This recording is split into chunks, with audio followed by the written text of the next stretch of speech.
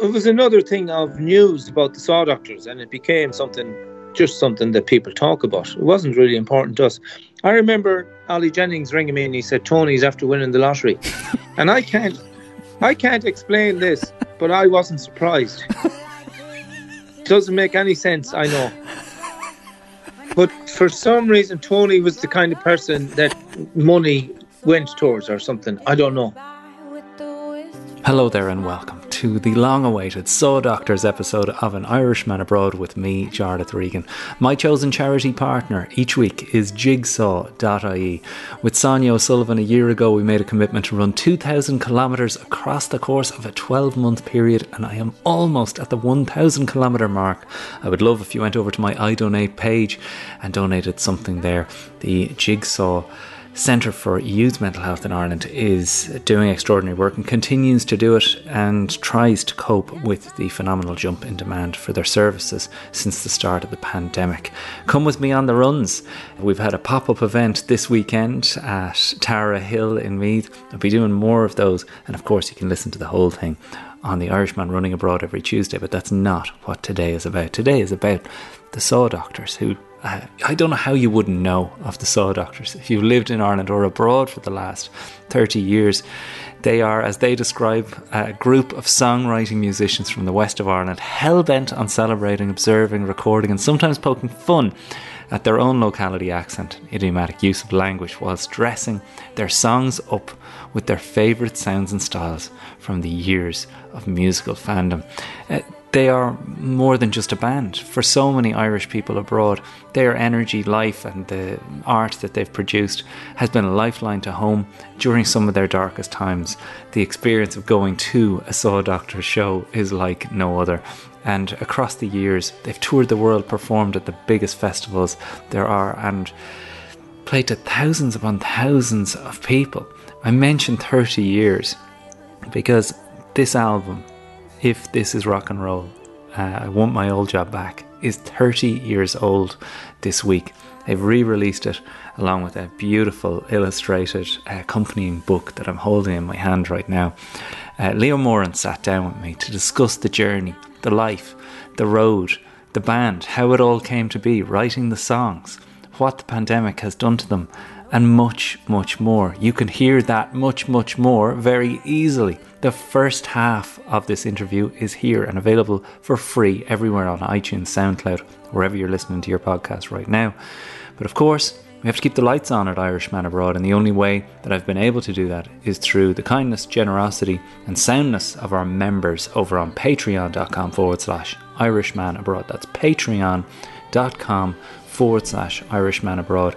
This is a crowd-funded podcast now, so everyone that heads over there kicks in a $5 a month, couple of clicks, get access to all of our episodes. We're talking 8 years of episodes. The full back catalogue is available to you in return for that small little donation each month, and as a result you will get a huge amount more from Leo Moran here today. I mean, the second half of this interview is where the real fun stuff happens. Now, the first half will give you a sense of it, but you do need to hear the rest. So pop over to patreon.com/Irishman Abroad. You can download the app and it's all there available to you, free to download and carry with you wherever you want, whatever episode you're into that particular week. I won't delay any further. It's the Saw Doctors episode of An Irishman Abroad. That's the small talk. Now let's get down to business. Now, your programme. What's the big idea?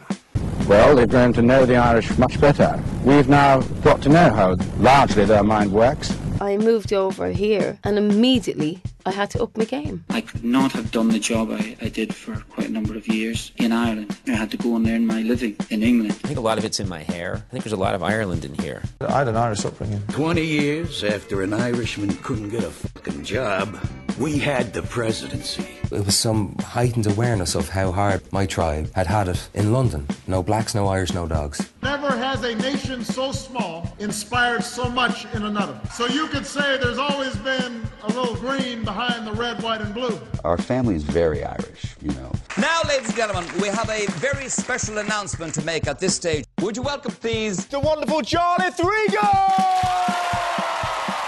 Leo Moran, it is fantastic to have you at last on the Irishman Abroad for the first ever Saw Doctors episode we've put together. And what a moment to do it. I'm holding in my hand, if this is rock and roll, I want my old job back.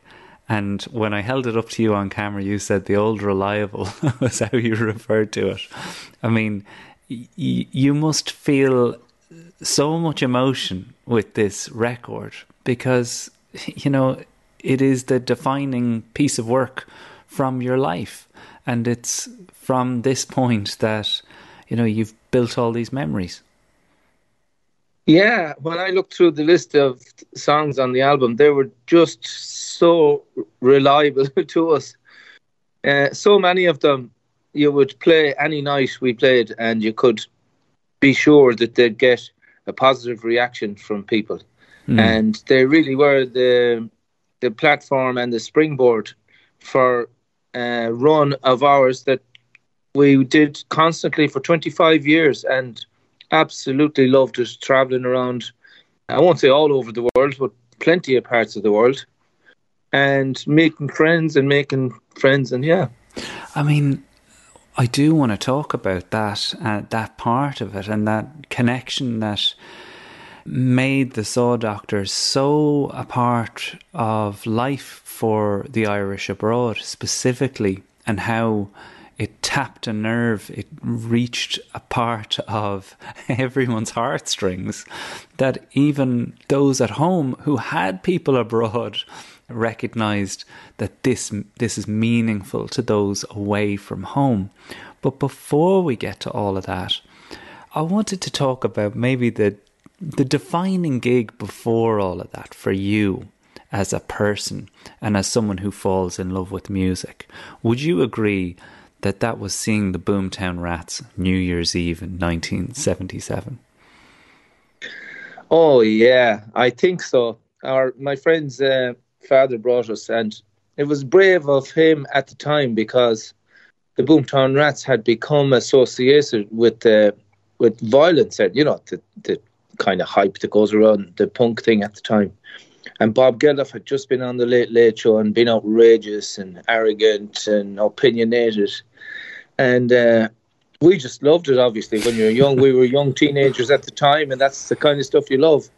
Yeah, you said you were hooked on it. Now, I think a lot of people don't know, like, I mean, how would people know exactly what this felt like? But that Ireland at the time, 1977, you're 13 years old. You're literally the perfect target audience for this, because it must have felt like quite a grey, windswept place. And then this kind of, you know, fuck the system, flip over the table, do what you like attitude comes barreling in the door and must have been like irresistible. It was unbelievable that it happened at the exact right time in our lives. It was just perfect timing, really.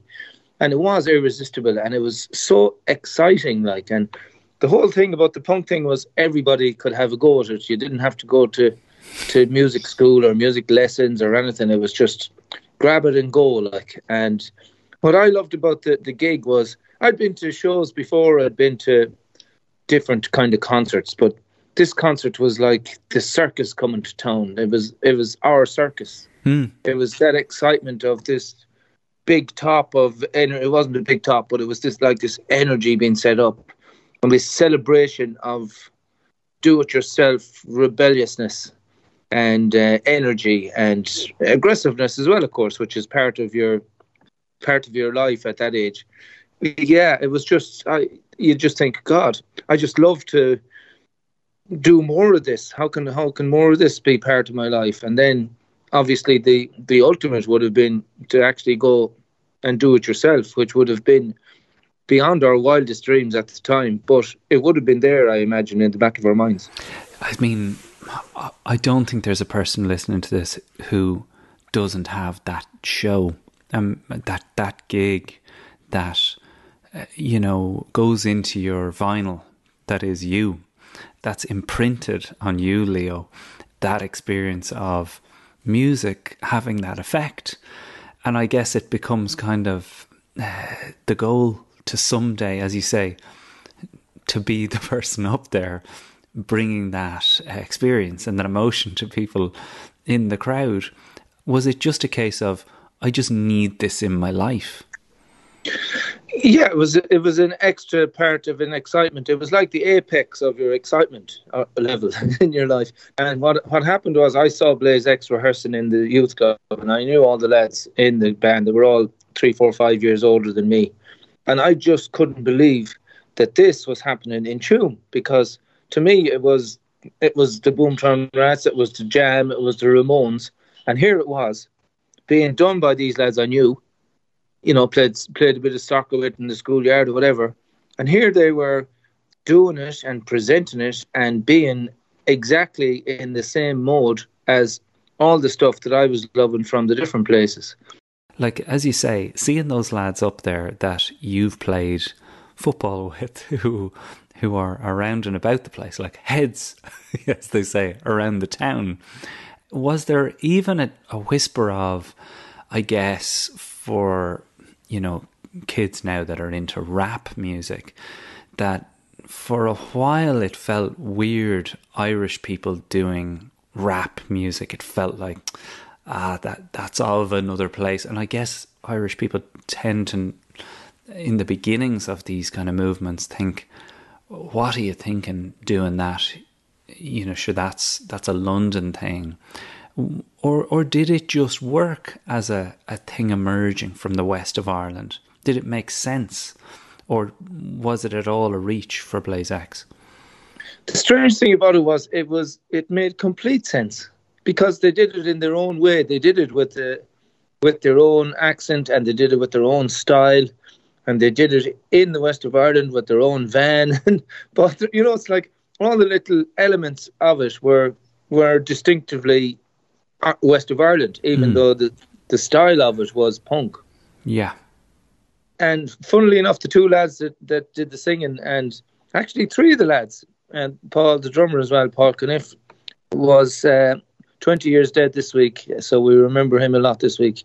He was the singer with Davy Carton. But three of the lads were born in England, and we often wondered, was the fact that they had English kind of roots, or English, some kind of something in their childhood that drew them towards the punky kind of thing, you know, that the same kind of community that John Lydon would have come from. Yeah, sure. The trio that you do form with Mary O'Connor wasn't, you know, it wasn't your attempt to be the new Blaze X, was it? You had there was a different vision for what that trio would be and how it would eventually morph into the Saw Doctors itself. Yeah, there was no vision at all, really. It was using the assets at our disposal. Mary O'Connor was Davy's neighbour and an absolutely brilliant singer. And Davy had gone back to factory work, and there were these songs lying around that Blaze X had, and some Davy had himself, that it looked like nobody else was ever going to hear them again in the world. So myself and Davy and Mary O'Connor started getting together and taking out these songs again and polishing them down and doing our own versions. So it was just really a structure that we put together, or just a gathering of the three of us, because we loved these songs and we thought maybe it might be nice if people heard them. And that was really the ambition at that stage. You said that you realised early on that you weren't making enough of a racket. And those are your words. What did you mean by that? And was it actually a thought that, like, this needs to make more sound? It needs to be a bigger wall of sound for people to take notice? Yeah, we as a three-piece, we did gigs, and I was just playing a bad acoustic guitar, and Davy and Mary were just singing. So that's what I referred to as not making enough of a racket. There was no oomph in it. And not just the guitar playing was bad, the technology was bad as well. So we did think, God, we better get bass and drums, and, you know, think back to what Blaze X did and what we're doing. We're not even thinking back to Blaze X, but we just felt we needed something to entertain people better. Where were you entertaining people? Like, again, it's sometimes hard for people to think about that time in Ireland, especially when we think about Galway and Tuam now as these hubs of entertainment and the arts and culture. But like, where were you doing gigs, and how many people would be at them, and how would they even work? Well, we weren't doing many gigs at all, of course. We did get asked to do the gig we did was in the hotel, and it was a sit-down, proper listening gig, which was great. It was a Tuam Theatre Guild fundraiser. And then we did a couple of gigs in the pubs where we found that we weren't loud enough. We got a support slot to the Men They Couldn't Hang in the Warwick Hotel. And again, just couldn't fill the stage, couldn't fill the sound. Mm-hmm. And we didn't do a lot of gigs. It's a good question. They're the only two I can really remember. I'm sure we did a couple other ones, but we knew it wasn't filling the room, you know. So this is obviously when Terps and Pádraig Stevens come into the picture, and you know, I always think that every band has that period like the Beatles had in Berlin, where they learn to run a room, to kind of get their chops and the sense of this is how gigs go when we are humming.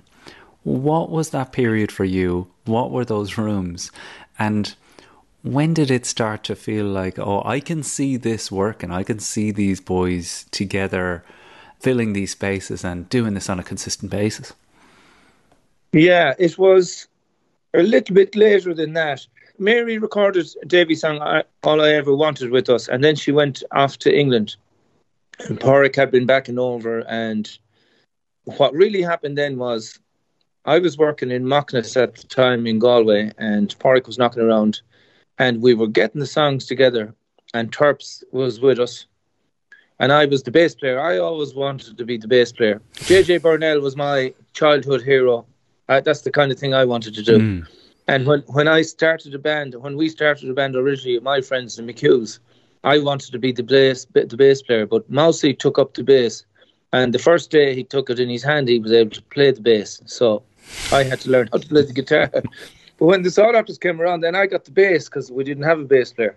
But what really happened was Pádraig said we should do a residency in the Keys Bar, and we had all the kind of Macnas people we were working with as a kind of a renter crowd. They would come anyway. So we got the Keys Bar on a Tuesday night for 6 Tuesday nights in a row in the middle of winter in like this February, say, of 88. And that's really when the band started to sound like it could entertain people. Yeah. And is that where Mike Scott sees the band? Yes, Mike Scott and the Waterboys are out in Spiddle at the time recording Fisherman's Blues. And they used to come into town and have a session or have a drink or whatever. And Mike came in and saw it, and he said, oh, I like this. We're going to be doing an Irish tour was coming up. It was huge. The Waterboys were so exciting, so new, so different. They had moved into a phase where they were taking on country music and gospel and folk and making it loud and beautiful. And that at that stage, we got invited to go on their tour. And we thought then, again, we're not making enough of a racket. Maybe we need somebody else in the band. So we asked Derek Murray from Donegal, who was the guitar player in The Stunning, great friend of ours, played with us for years. And he recommended Pearse Doherty to play the bass. So I said to Derek, is he good now? Is he a good bass player? And Derek said, well, he'd suit you.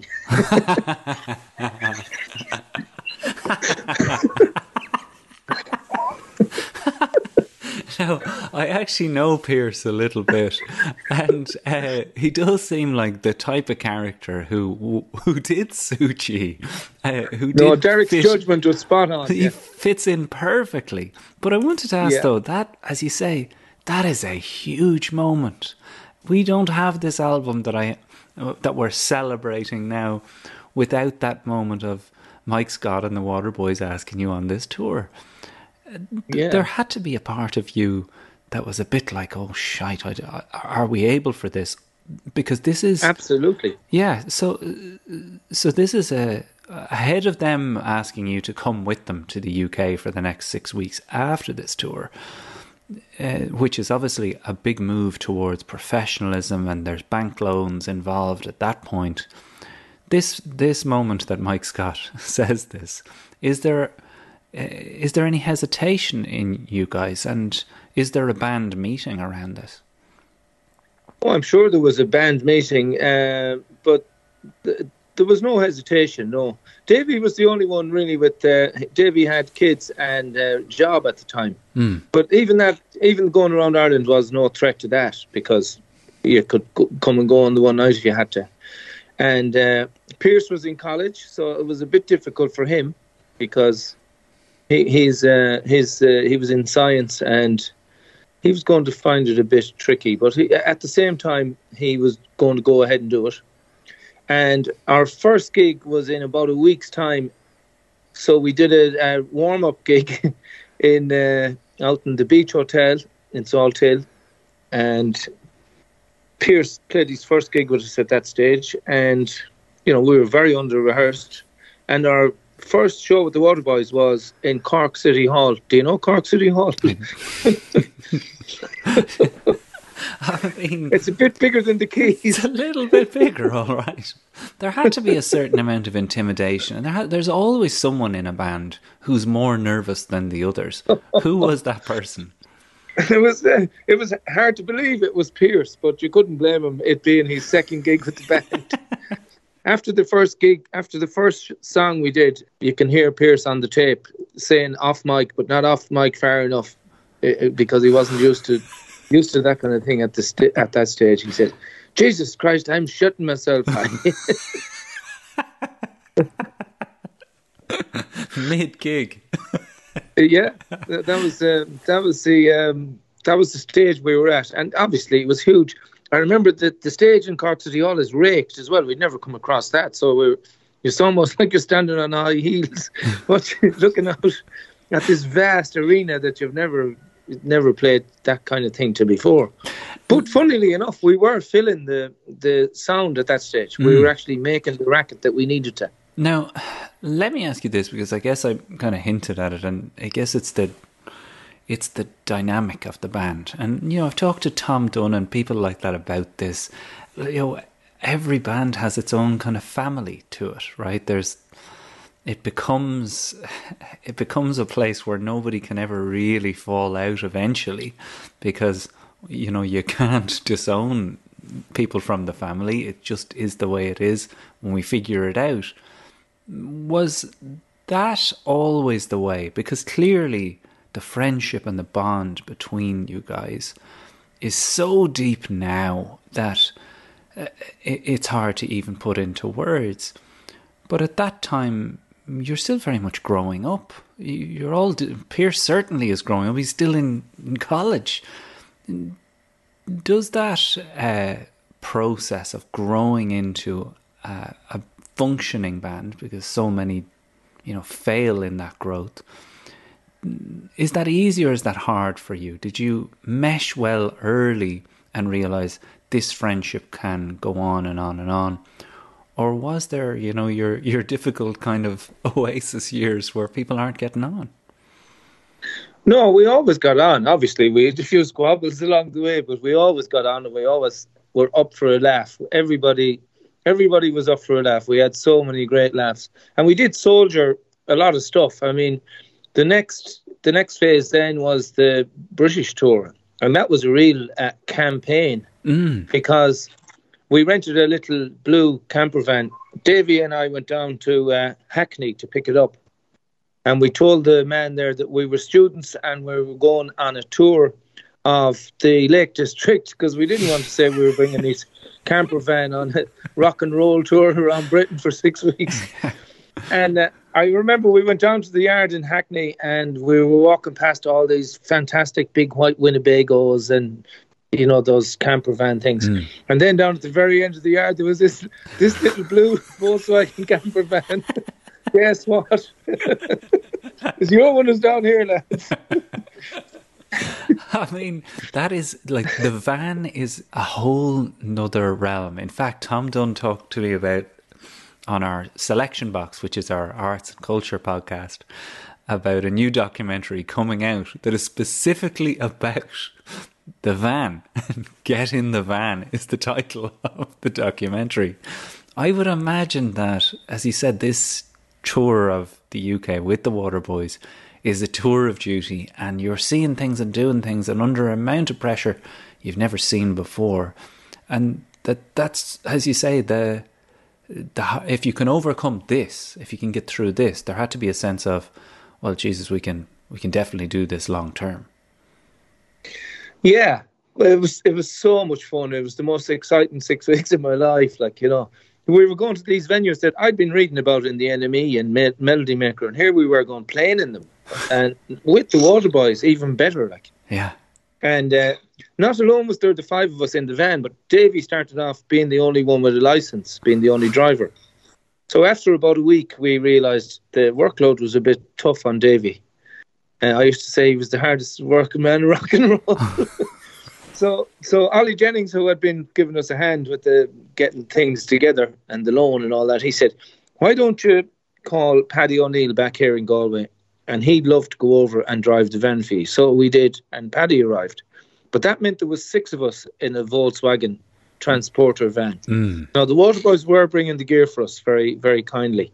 And then they said one of us could go on the crew bus each night just to make a little bit of room in the camper van. Yeah. But it was still 5 men, a bag each, and trying to find somewhere to lie down was a challenge. And if you got somewhere, you couldn't leave it, because if you got out, it would disappear. Like, you know. Yeah. And deodorant wasn't a huge thing in those days either. Oh, deodorant was a far away ambition at that stage, and everybody smoked as well. Everybody smoked except me. So the air in the van was blue all day, every day. And we had a small fire. A punnet of chips went on fire, and somebody set off the fire extinguisher, so that dusty stuff was all over the van for the last 3 weeks. And oh God, yeah. There wasn't a pretty sight when it came back from the student tour of the Lake District, I can tell you that much. I mean, it's obviously the making of you in so many ways, because what happens after that is, you know, other opportunities come up to support other bands. And, you know, in as much as that residency gets you used to the idea that, hey, we can do this idea that you can go to places, which is so, you know, a part of the Saw Doctor story, is the, you know, you're inseparable from the idea of showing up in a town and bringing together people who appreciate you, and specifically Irish people. Did you feel that becoming part of the identity, that like, hey, we are a touring group, we do this is something that we do at that point? Or was that only to come when you were headlining? No, I think after we had done the Irish tour with the Waterboys and then the British tour, we thought, God, we can do this. Like, and for me, always the main currency of being in the Saw Doctors was the gigs.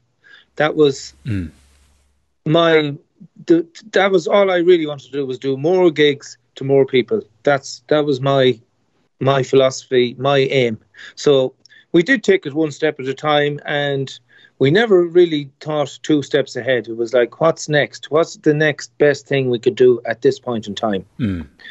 And for me, like I said, if more gigs, if possible. So obviously, to get more gigs, you have to get better known. So, but we were at that stage now after coming back from Britain, definitely a band. So obviously, we're at that point where, in the story, where I guess it's around 89, is it August kind of, I don't know, is that 89, 90 89, March 89 we came back from Britain. In August, Mike Scott helps the band produce their first single, N17, a song everybody will know about an Irish emigrant longing to be driving on the N17 road in between Galway and Mayo. Do you remember the first time you heard it, and was it a bit like one of those songs that's under the radar, or was it one where it's you know, it hits you like a bolt from the blue and you think, we're going to dine out on this one for a while? The first time I ever heard the song played in public was probably the week we wrote it, and we went up to the Hermitage Hotel. There was a front bar that used to have a late bar, and there was a disco at the back. And we used to be down in McAvoy's playing sessions in the earlier on. Significantly, we didn't play N17 in McAvoy's. And we brought the guitars up to the Hermitage and took them out and started playing. And then we somehow decided we'd reveal this song we were working on, even though we were probably a bit embarrassed about it, because who would really want to hear a song about the Galway Road? Yeah, true enough. And it's going to sound a bit stupid, but we've written it, so what can we do? Only play it. And I do remember Davey starting to sing it and getting to the first chorus and people tuning into it immediately. Really, really? First first play? Yeah. And then we weren't embarrassed about it anymore because people liked it. And we knew then once you have a song that works in front of any audience, you know it's going to work. In fact, if you have a song that works in front of your own people, you know it's going to work anywhere in the world. Sometimes you'll get away with songs that aren't that great. You'll get away with them abroad or amongst people that don't know you that well. But you'll get away with nothing amongst your own people. So it's the ultimate acid test when you play a song and it's liked at home, in your home. You know then it's going to work anywhere. Why is that? Well, I think people know that you're being honest and true to yourself, and that they want you to be your best, and by liking what you're doing, they're acknowledging all those things, I think. That's it, the first half of my conversation with Leo Moran from the Saw Doctors, and what a chat this is.